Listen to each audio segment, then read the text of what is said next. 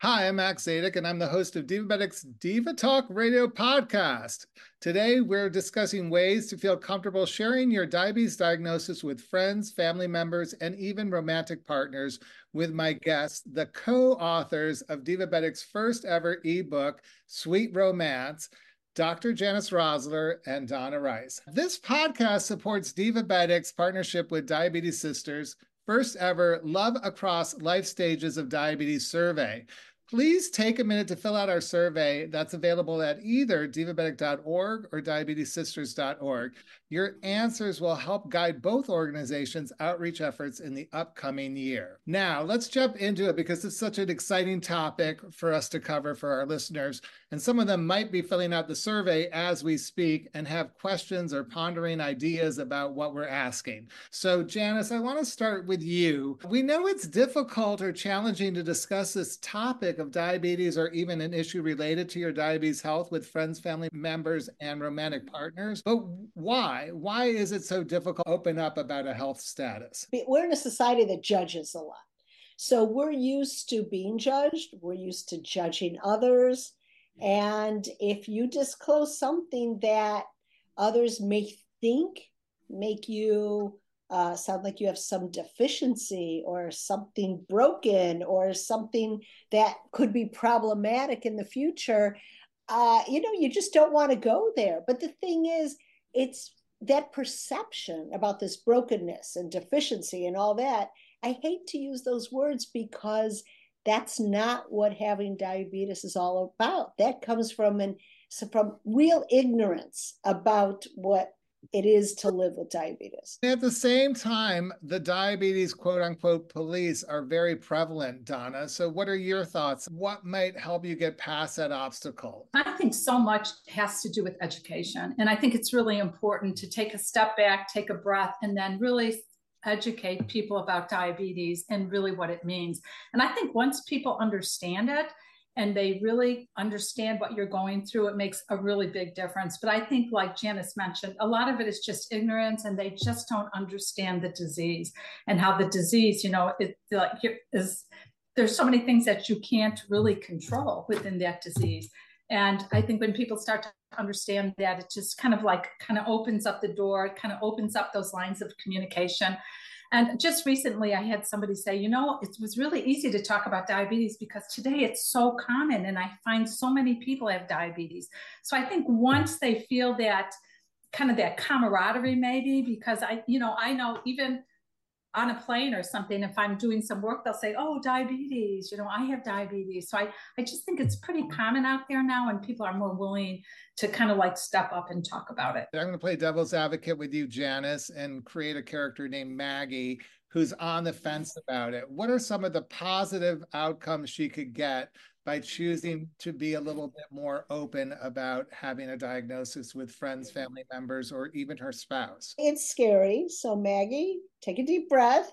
But why do it? What's the benefit? First of all, that it's a real part of you when you have diabetes. This is something that lives with you, goes with you, is with you 24/7 into the bedroom. It can impact your sex life. It can affect how your day goes, how your moods go, what you eat, what you do, what type of activities you choose. So it's such a big part of you. It's almost like having a partner that is standing next to you and you don't introduce the partner, because having someone say, oh, I see that you have this life that includes this, they can make some different decisions about how they interact with you. So that's one thing. Another thing is safety. If there's any type of problem, if your blood sugar happens to go low and you're not feeling well, having people close to you who know what's going on will know what to offer you. They're not just, there were horror stories about people who had diabetes and got dizzy, and everyone around them just said, sit down, sleep it off. Maybe you just need some, something for a headache. And then they ended up in serious trouble because they didn't realize that they needed medical attention. So that's the safety piece. I have two ideas of situations that might force you to come out regarding your diagnosis? And I want to ask each of you separately. Donna, I'm going to give you a type 1 scenario, and then Janice will give you a type 2 scenario. So Donna, a lot of people, like Janice just said, might be going low. So they might have to treat themselves out in public if they're living with type 1 diabetes. And sometimes that means taking out a quote unquote needle or a medical device, which could scare a lot of the people at the table. So if Maggie's at the cafeteria with her coworkers and has to take out the device, and suddenly she looks around and sees people are puzzled, confused, alarmed by what they see, how would you advise Maggie to maybe take this moment to begin a conversation with her coworkers? If it was at that moment or at that second and she had to check her blood sugar because she felt she was going low, I think she can kind of maybe explain it. I have diabetes and sometimes my blood sugar gets low and this is what I have to do. I think if it was a really serious situation where she passed out, that would be entirely different, right? But that's where it goes with support. I think the more people, and I could tell you so many of the people that I've taken care of have said, the more people that know I have diabetes, the better I am and the more comfortable I am. So I just think that communication piece is so important. But I think that was the perfect teaching moment where she could really explain and tell them what she's doing and why she's doing. So I think that's the perfect moment. And then she needs to kind of evaluate the response that people got. And I think for the most part, people are very supportive and understanding, especially in situations that are somewhat of an emergency situation. And Janice, now Maggie's living with type 2. She's at book club. I've done an incredible charcuterie board and have all the food out. And, she's reaching for something. We know that I might have known she had diabetes. And here's the food police at the table wondering, why is she going for that second piece of brie cheese? I don't know. I'm just making something up.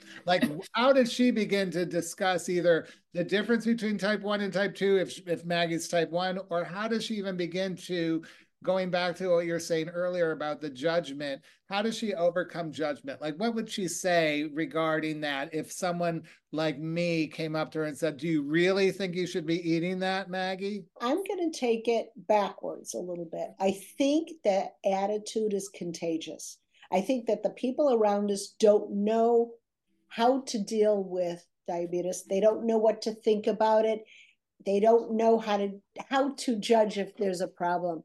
And if Maggie shows up with confidence and calm, and she says, thank you so much, Max. I appreciate your concern, but I know all about what's right for me. I have really good medical professionals who are guiding me. And I know that I can enjoy this extra piece of cake and I'll be fine. And don't worry, I'm really in good hands and I'm okay. And that's it. But she's coming across with knowledge, with information, with confidence. And that way, if you are asking about this cake, you can relax and feel, okay, I guess, I guess she knows her stuff. So now I can go have my second piece of cake. So that the confidence piece, learning yourself first about what you can do, what's right for you, and then just having that information at hand, not to create a gigantic discussion, but just to drop those small messages that, yeah, thanks. I know what to do.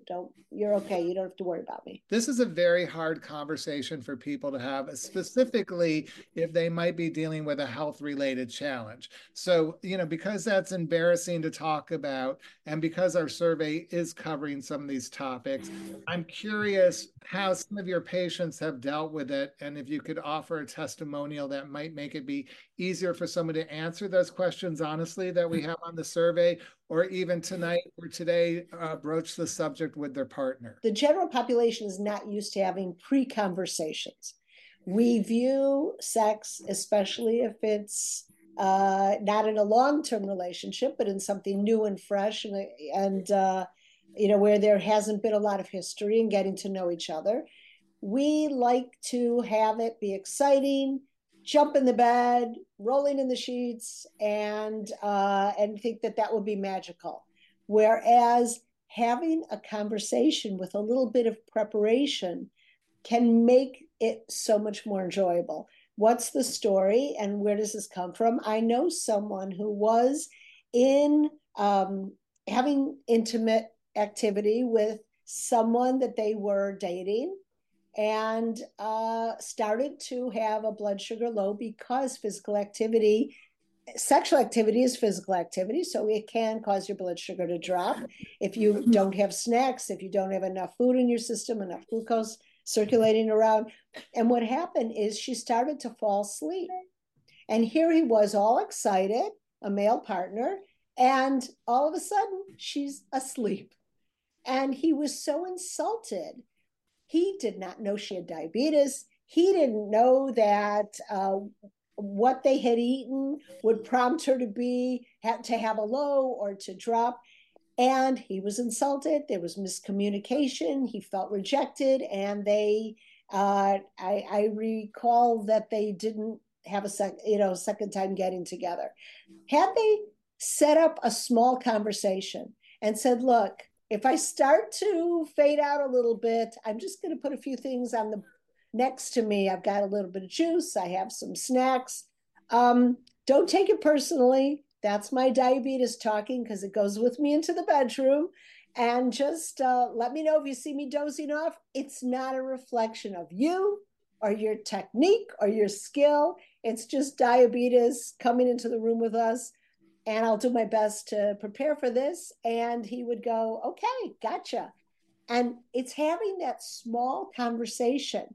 Again, most of us don't have a conversation before we're intimate with people who, like I said, we don't know as well over years.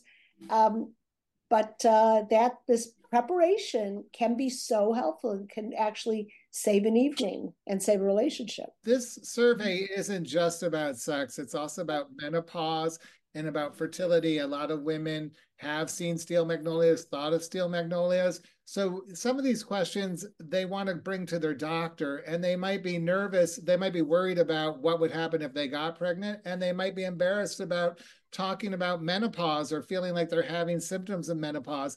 And a lot of our healthcare collaborators might not be willing to broach that subject either. So the question to you is, how do I communicate some of those embarrassing or secretive feelings I might be having around aging with diabetes or wanting to have a child with my healthcare collaborator? I think bringing the survey questions or writing those survey questions down, taking them to your family practice doctor, your PA, your diabetes educator, and say, hey, I took this quiz, I read this question, and it's me. This is happening to me. I think that's really a good way to do it. And I think having something in hand and then saying, hey, I read this or whatever, could this be happening to me? It is happening to me. I think really can make a really big difference in communicating, because oftentimes you feel like you're pressured for time. You go in and the average visit is 10 minutes today, and you have to, review your blood sugar log, your blood pressure, maybe you reconcile on your medications, whatever. And there's really no time for some of those questions. And I think if you could, have it in hand and just say, hey, this is happening to me. I read this or I took this survey. Can you help me? I think that can open up some doors for that communication piece. And maybe, that healthcare provider can then refer you or offer some resources to you. And I think that's why at Diabetes Sisters, we're so happy to be working with you in Divabetics to really get this survey out, because it is information and it's going to help women understand that diabetes could affect you throughout your journey in life, and that there's education and people to help and support for you in all these different areas. Right on. And I just want to thank my guests today, Dr. Janice Rosler and Donna Rice, the co-authors of Divabetics' first ebook, Sweet Romance, A Woman's Guide to Love and Intimacy with Diabetes. And I want to urge you again to take part in our survey and remind you that although our primary focus is on women, the survey is open to everyone and we welcome anyone's answers. Divabetic, it's all about attitude.